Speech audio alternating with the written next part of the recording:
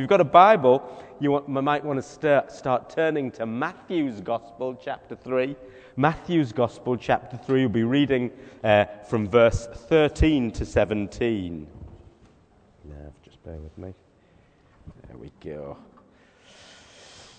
Just to let you know, at the end of this morning, we're going to pray for people who are not Christians yet. Yeah, there's a few of you out there, which I just feel God's put on my heart to give you the opportunity to say, I want to trust in Jesus. Some of you might have just done that, and we'd like to pray for you. We'd like to pray for you anyway, but I just have this we don't do it every single week, although we probably ought to. But I just have this kind of a burning this morning to say, let's pray for you guys this morning. So if you want to become a Christian this morning, or if something that you've heard or whatever you'd like us to pray for, please get ready. So if you're a visitor here today, welcome to Jubilee Church. I hope you've enjoyed the service so far. This morning, as Sarush said last week, and Simon reiterated this morning, we're going to be starting our next series. So I'm opening up our next series called Believe, and quoting the very wise words of Anybody recognize this guy? Very famous guy. Quoting the very wise words of Mr. Darth Vader from the film Star Wars, where Darth is trying to persuade Admiral Motti not to underestimate the power of the Force, which he sarcastically refers to as that sad ancient religion, out of date, out of touch, pointless, which Vader replies very famously, if you remember it, if you're into that kind of thing, I find your lack of faith disturbing, Admiral.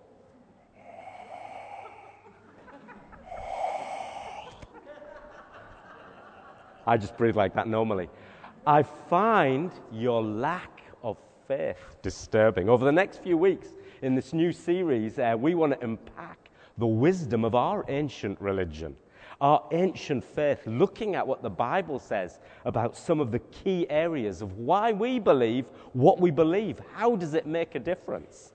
In fact, a lot of people would say today, or they would be shocked at the fact that Christians take the Bible so seriously. They say, hey, come on, times have changed. We've moved on. We're more sophisticated now.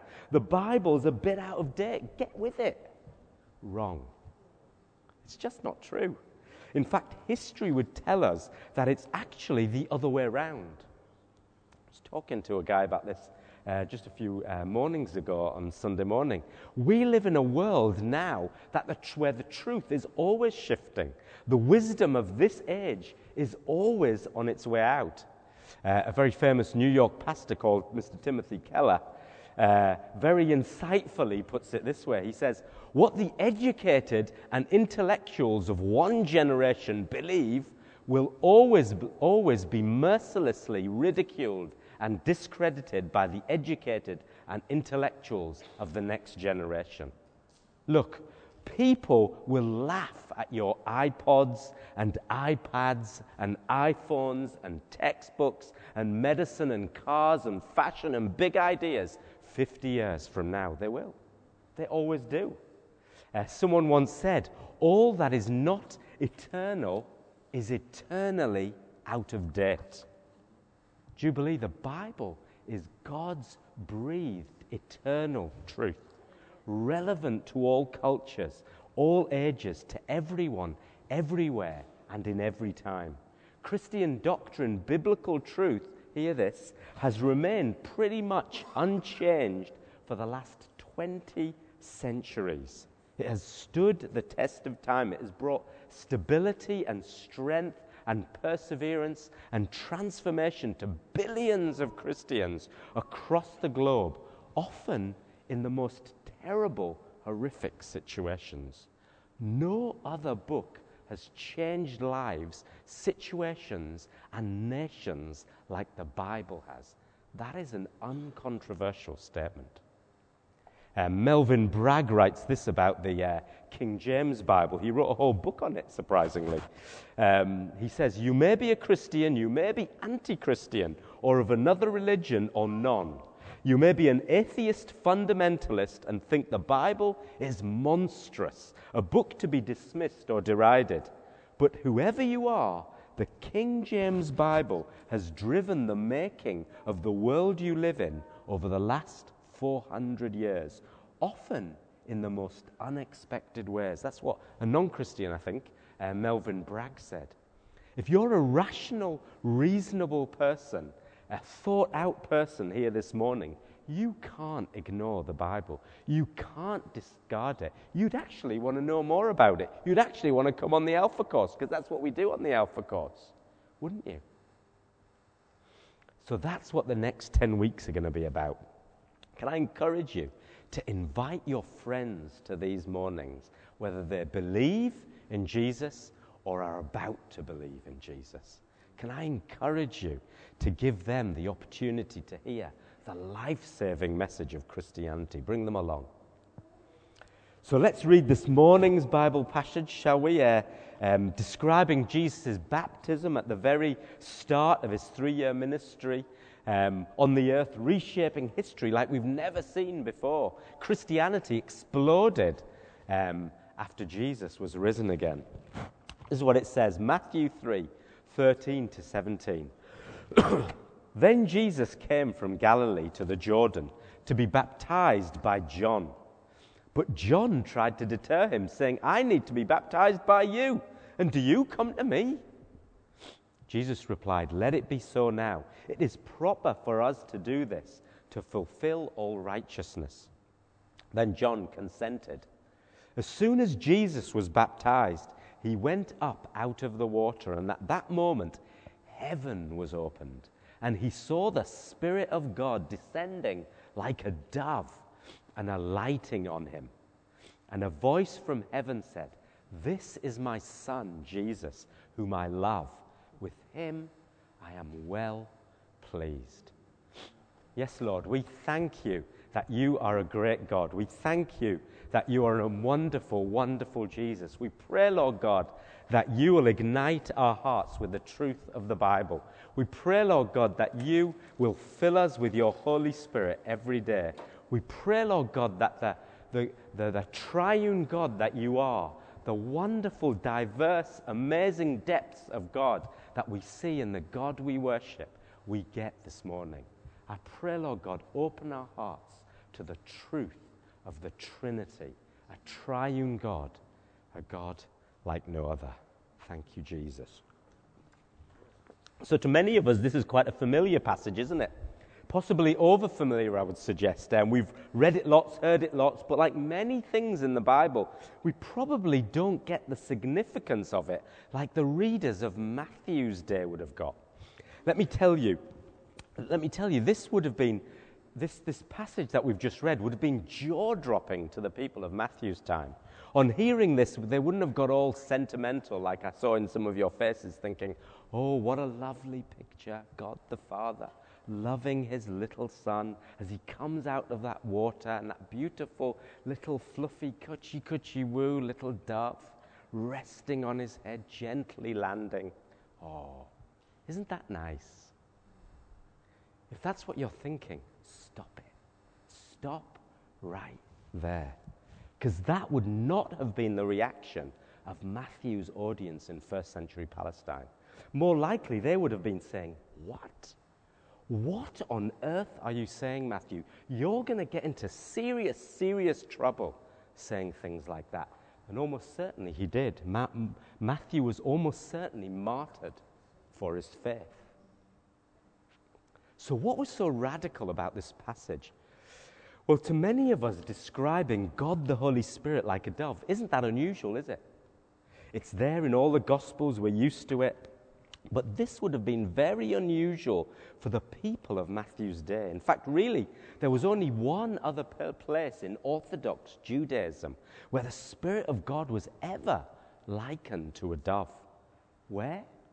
Way back in the old Aramaic translations of the Hebrew Bible called the Targums, right at the very beginning, describing the creation of the world. And it read something like this: and the earth was without form and empty, and darkness was on the face of the deep, and the Spirit of God fluttered above the face of the waters like a dove. And God spoke, "Let there be light." And what that was describing in the Targums is the very foundation of the world, when there was no sky, no earth, no sea, no conflicts, no Conservative Party, definitely no you or me. But the writer tells us way back then, before anything else, there was God. But not just any old God. There was a triune God, 3 persons. God the Father who spoke, God the Holy Spirit who flutters like a dove, and God's spoken word, his very Son. A 3-person, one God. And although we don't get it at first, what Matthew is radically, masterfully doing here in this passage we've just read this morning is he's taking us way back to the start, the very beginning of creation, and saying, just like in the beginning of the world, just like the beginning of the world was the project of a triune, 1 but 3-person God, Yahweh, just like that, now that same triune God, God the Father, God the Son, who, by the way, everybody, is Jesus, ta-da, as he rises up out of the water, welcome him, and God the Holy Spirit, that same God who you've been worshipping for centuries is the same triune God who has come in person right now to bring about a new kingdom, a new humanity, recreation, restoration, redemption, salvation, new hope for this broken world. And it is all centered around Jesus. He is your Trinitarian God. Wow. That's the bombshell. Matthew, you're going to die for this. And so this morning, to kick off our series, I want to unpack the wonder of the Christian God. Let's start right there. That seems to be an appropriate place to start. Our triune God, the Trinity. The fact that God is a God who is totally one, but also is forever, eternally existent in 3 persons. A God who is not more fundamentally one than he is 3, and not more fundamentally 3 than he is 1. Wayne Grudem says, God eternally exists as 3 persons, Father, Son, and Holy Spirit. And each person is fully God, and yet he is one God. Get it? Of course you don't. Andrew Wilson writes, the fact is, our minds are incapable of understanding the mystery of the 3-in-1 God, the 3-1 God. For an arrogant species like us who invented space travel, nuclear fission, Marmite, and income tax, this comes as a nasty shock. In fact, the Bible teacher, C.J. Mahaney, talking about difficult questions his kids ask him about the Bible, says, there is one question more difficult to answer than the one about the Trinity, and that is, Daddy, what's a concubine?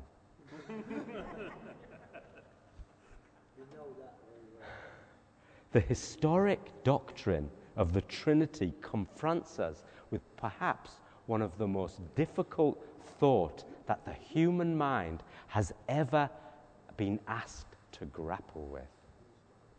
And so under 3 headings this morning, we're going to unpack perhaps the most difficult thought that the human mind has had to grapple with. I hope you've all eaten your 3 Weetabix. 3 headings: the beauty of the Trinity, you'll be blown over by him when you get it. The power of the Trinity, he makes a difference in your life. It's important. The sacrifice of the Trinity, God loves you.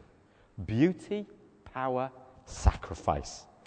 That's where we're going. So the first thing, beauty, the beauty of our triune God. When the early Greek church were grappling with this mind-bending biblical truth, the complexities of the Trinity, they coined a very helpful term to describe it. And that was the word perichoresis, from which we later get our word choreography from, designing a dance. And the early church used this term, perichoresis, to describe our amazing, wonderful triune God, God the Father, God the Spirit, God the Son, as this beautiful, dynamic, pulsating dance of joy and love. Totally captivating. So what is perichoresis? Well, if we were to draw this on a flip chart or something, it would look something like this. You can't draw God, obviously. You would have God the Father here, and God the Son here, and God the Spirit here. And in our picture, each one would be orbiting around the other, centering around the other. All attention and focus would be on the other members, each one moving around the other two like a dance. Perichoresis. Each one sacrificing their interests to make the other happy, to glorify the other. C.S. Lewis, the writer of the Narnia book, said this: in Christianity, God is not an impersonal thing like a force or a power, nor is it a static thing, nor even just one person. No, the Christian God is dynamic, is a dynamic, pulsating activity, a life, almost a kind of drama, almost, if you will not think me irreverent, a kind of dance. Perichoresis. Another writer, a guy called Cornelius Plantinga, put it like this: the Father, the Son, and the Holy Spirit glorify each other. What does glorify mean? Glorify means to delight, to serve, to adore, to give yourself, to bless. The Father, Son, and Holy Spirit glorify each other. At the center of the universe, self-giving love is the dynamic currency of the Trinitarian God. The persons within God exalt, commune with, and defer to one another. When the early Greek Christians spoke of perichoresis in God, they meant that each divine person harbors the other at the very center of his being. In constant movement and overture and acceptance, each person envelops and encircles the others. Do you get the picture? Do you get the picture that the early Greek Christians were trying to get across? Do you see the unique beauty of this God? Phenomenal, really, if you really think about it. God is not some grumpy old man in the sky, or the Christian God is not some grumpy old man in the sky waiting to nuke you. The biblical God is totally different. He's a community at his very core. He is relational. His very essence is love. What do I mean by that? Well, before the creation of the world, if you're just a one-person God or a force, well, you couldn't have loved anyone, could you? You were on your own. Love wouldn't have been at the very nature of that God, would it? Power maybe, control maybe, but not love. However, Jesus radically says in John 17:24, Father, I want those you have given me to be with me where I am, and to see my glory, the glory you have given me. Because, why? You loved me before the very creation of the world.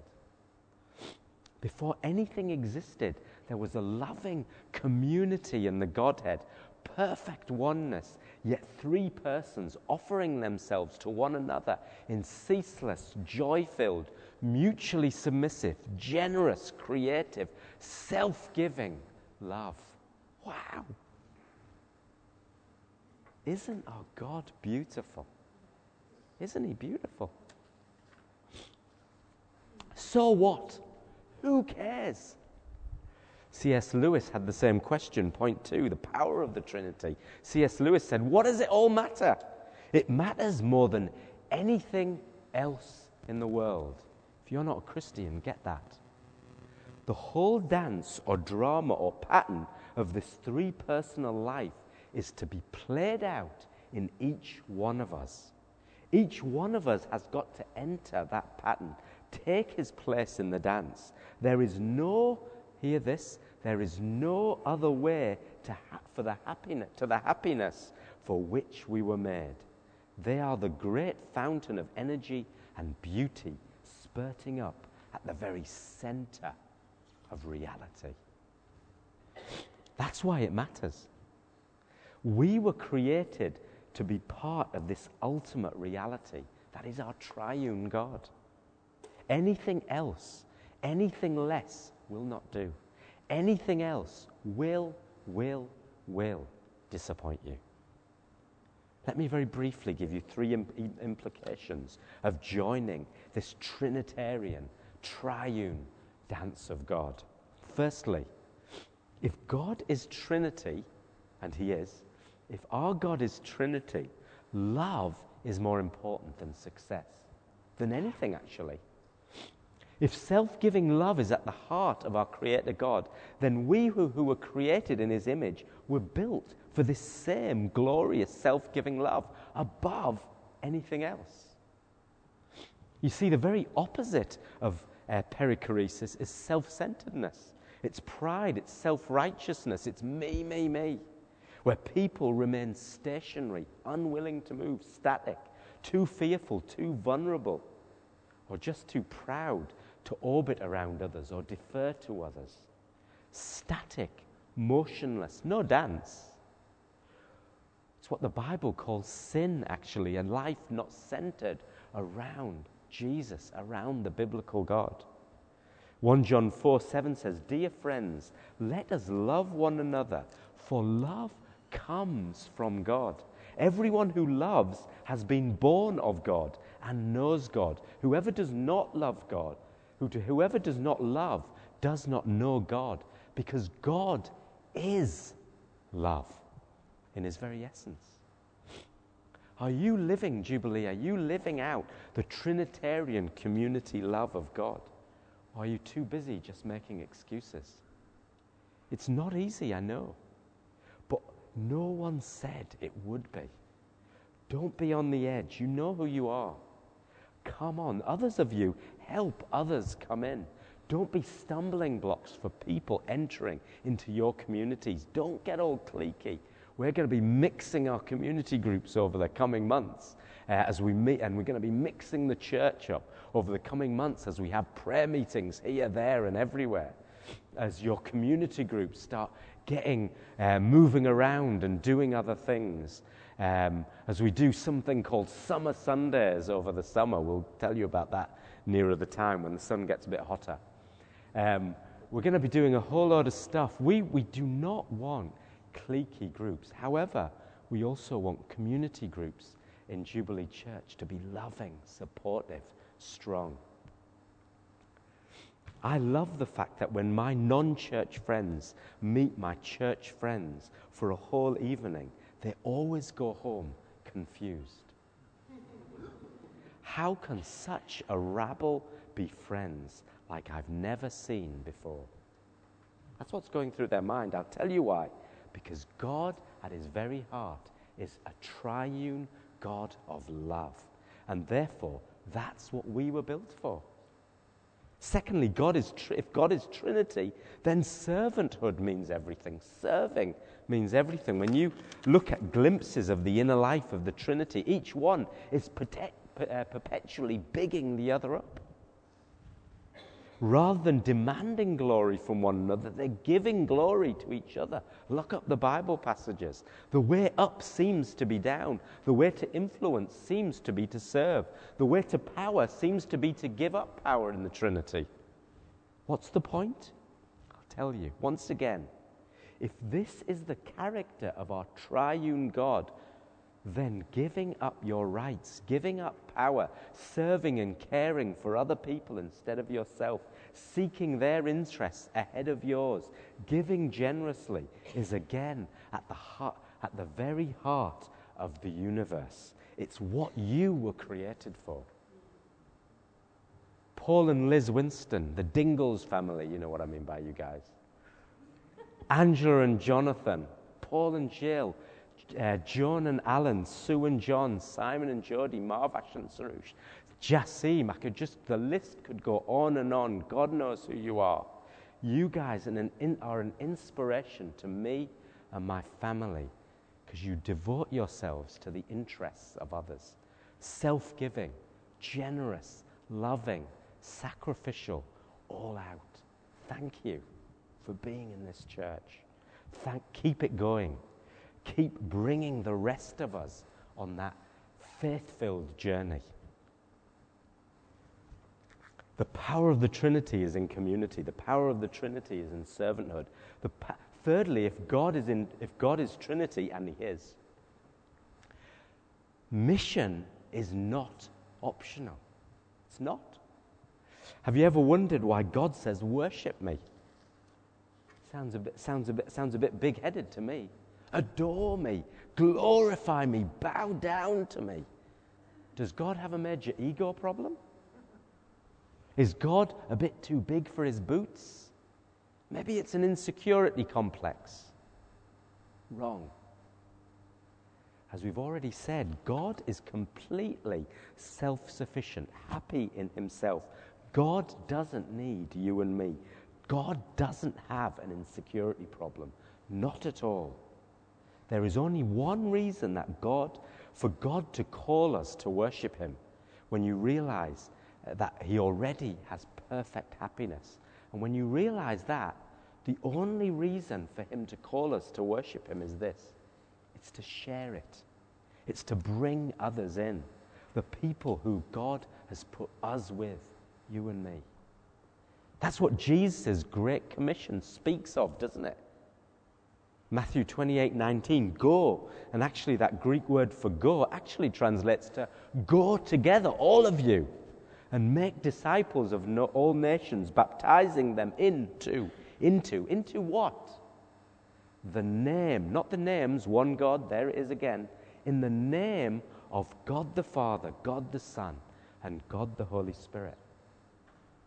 See that word name there? When the Bible talks about a name, it means much more than we think today.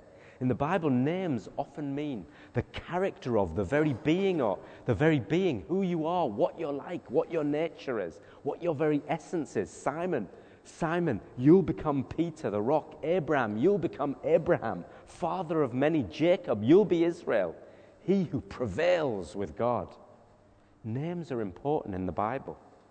And so here in the Great Commission, Jesus is saying, go together, all of you, into all of the world, break down the divides of nations and cultures and differences, and baptize them, dunk them, submerge them into my name, the very being of me, God in all my oneness and threeness, togetherness, happiness, glory, beauty, diversity, self-giving, other-orientated love. Go! You know what? That was a theological breakthrough for me this week. I'd never read the Great Commission to that degree of richness and wonder and call before. Do you know why? Because I've always centered it on me. Go. Dallas Willard, what a name. Dallas Willard writes this: ultimately, every human circle is doomed to dissolution if it is not caught up in the life of the only genuinely self-sufficient circle of life, that of the Father, Son, and the Holy Spirit. For that circle is the only one that is truly, totally, absolutely self-sufficient. And all other broken circles must ultimately find their healing there, if anywhere.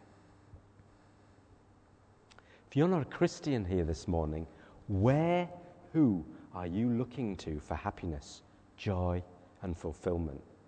Because let me tell you, every joy that does not have Jesus as the central gladness of that joy is a hollow joy that in the end will burst like a bubble.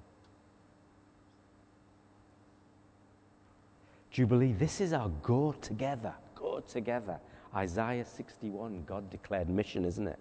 As we prayed at our Jubilee prayer meeting in Stockton a few weeks ago, God is sending you into the places, the situations, the communities, the relationships that He's put you in to make a gospel-changing difference.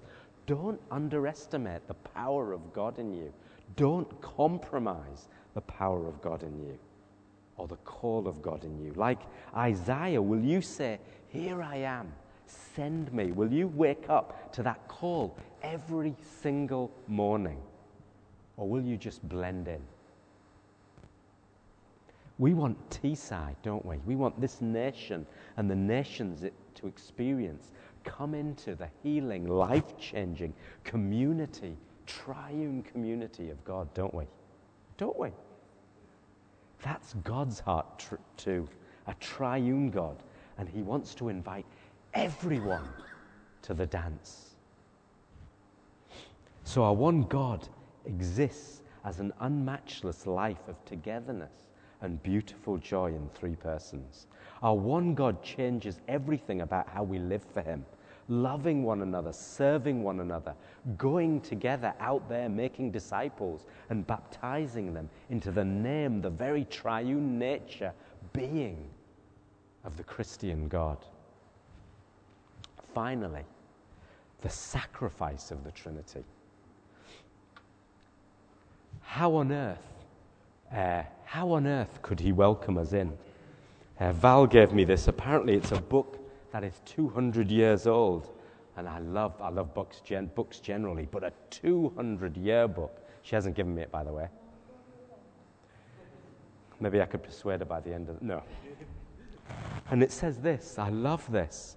It says, "How can two walk together, says the prophet, except they be agreed?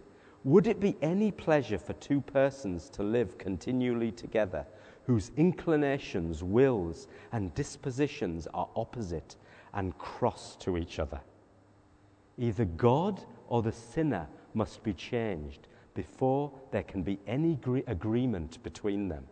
Until there is conformity and agreeableness, there can be no happiness, and to spend an eternity together would be a most undesirable thing." 200 years ago. How on earth could this God welcome us in? That's what a lot of the prophetic was about this morning. If you're not a Christian here this morning, have you really thought that question through? With all our shortfalls, rebellion, disobedience, what that book was talking about, with all of our pride, selfishness, anger, sin, how could God let us in? How could God share his perfect, spotless holiness with us? Staggering to even think about it, really.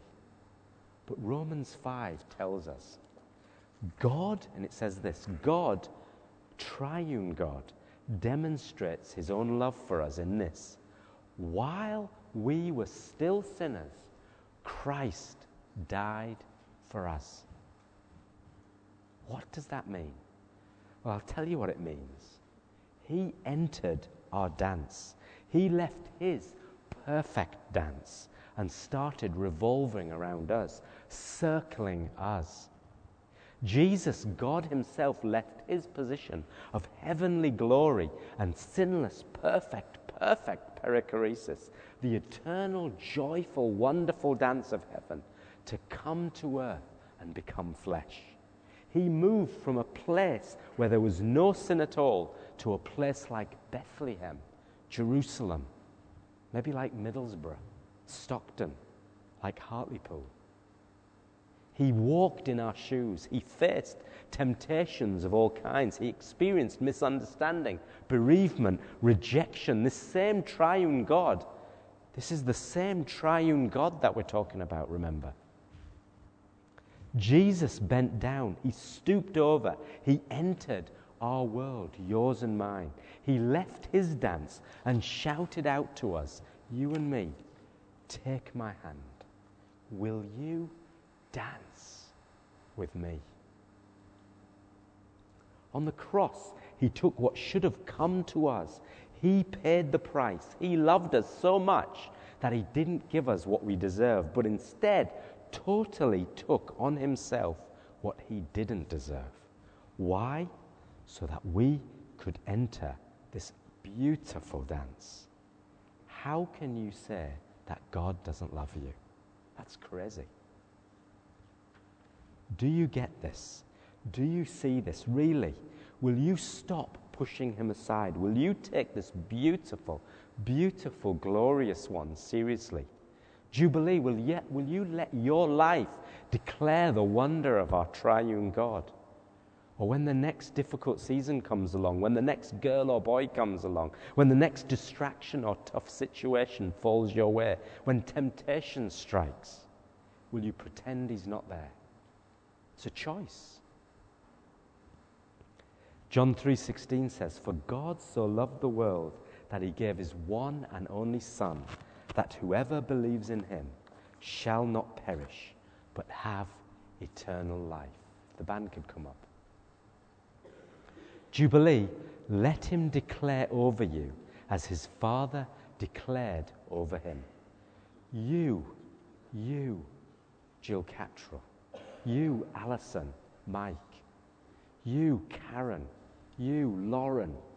Eric. Neville. Pat. Vicky. Kevin. Jackie. Hannah. You, all of you, are my sons, my precious daughters, whom I love. With you, all of you, I am so well pleased. Amazing grace, really, if you look in the mirror, as I did this morning. Anyway, that's for another day, amazing grace. Let's all join the dance, Jubilee. Let's stand. We're going to take the collection as we sing the last song as well. If you're a visitor here this morning, we don't want your money. Thanks very much for coming along. This is for the regular giving of Jubilee Church. Now, as we sing this last song, I want to speak to people who do not know this Jesus in a life-changing, glorious way. I want to speak to people here this morning who cannot say, I trust this beautiful Jesus.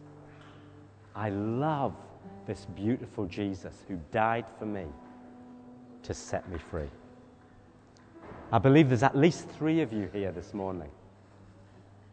But also, one of you have gone through all the motions a little bit. But you haven't yet known this real God, what we were talking about earlier. You haven't encountered this amazing Jesus for real. And so I just want to say to you, if you want to become a Christian this morning, you need to do a few things. You need to say sorry. That's as easy as that, yet it's as hard as that, because our hearts never want to say sorry. If you have children, you'll know what that means. Our hearts do not want to say sorry. But God breaks us down in that big word, sorry. You've got to say, sorry, Lord, for all my disobedience, all my disregard for you, rejecting you, rebelling against you, not putting you at the heart of everything. Sorry. Sorry. And then do you know what he does? He welcomes you in. Because he took the punishment that you deserved. That great barrier, that great dividing wall came crashing down when Jesus was on the cross. That's what he meant by it is finished. And you are welcomed into the loving arms of this God. It will change your life forever. It's not going to be easy. But you have an eternal hope forever. So if that's for you, if that's you this morning, can I encourage you to have your moment with God right now as we sing this next song? Say sorry. Say thank you. As you say sorry, he will welcome you in. He will forgive your sins. He will bring you into the triune family of God. He absolutely will. Don't miss this moment this morning. Don't miss it. Lord Jesus, I thank you, Lord, that you are a God of great depths, unfathomable depths, amazing depths. You're a God who is totally, eternally existent as one as one God, but three persons. A God of infinite joy and togetherness and community and relational love. And we pray, Lord God, that you enter the lives of people this morning who do not yet know you. We also pray for all of us here, Lord God, that we'll be challenged, that we will become more and more like you, that as the Holy Spirit, as we encounter God the Holy Spirit, the triune God in us every day, that we will be pushed more and more into the community life of God, into service, into the mission that you've called us to. Why? Because we love you. Why? Because we adore you. Why? Because you're the one true, amazing God. Thank you, Lord. If that's you this morning and you have made that commitment, why don't you come and speak to me or the person who's brought you?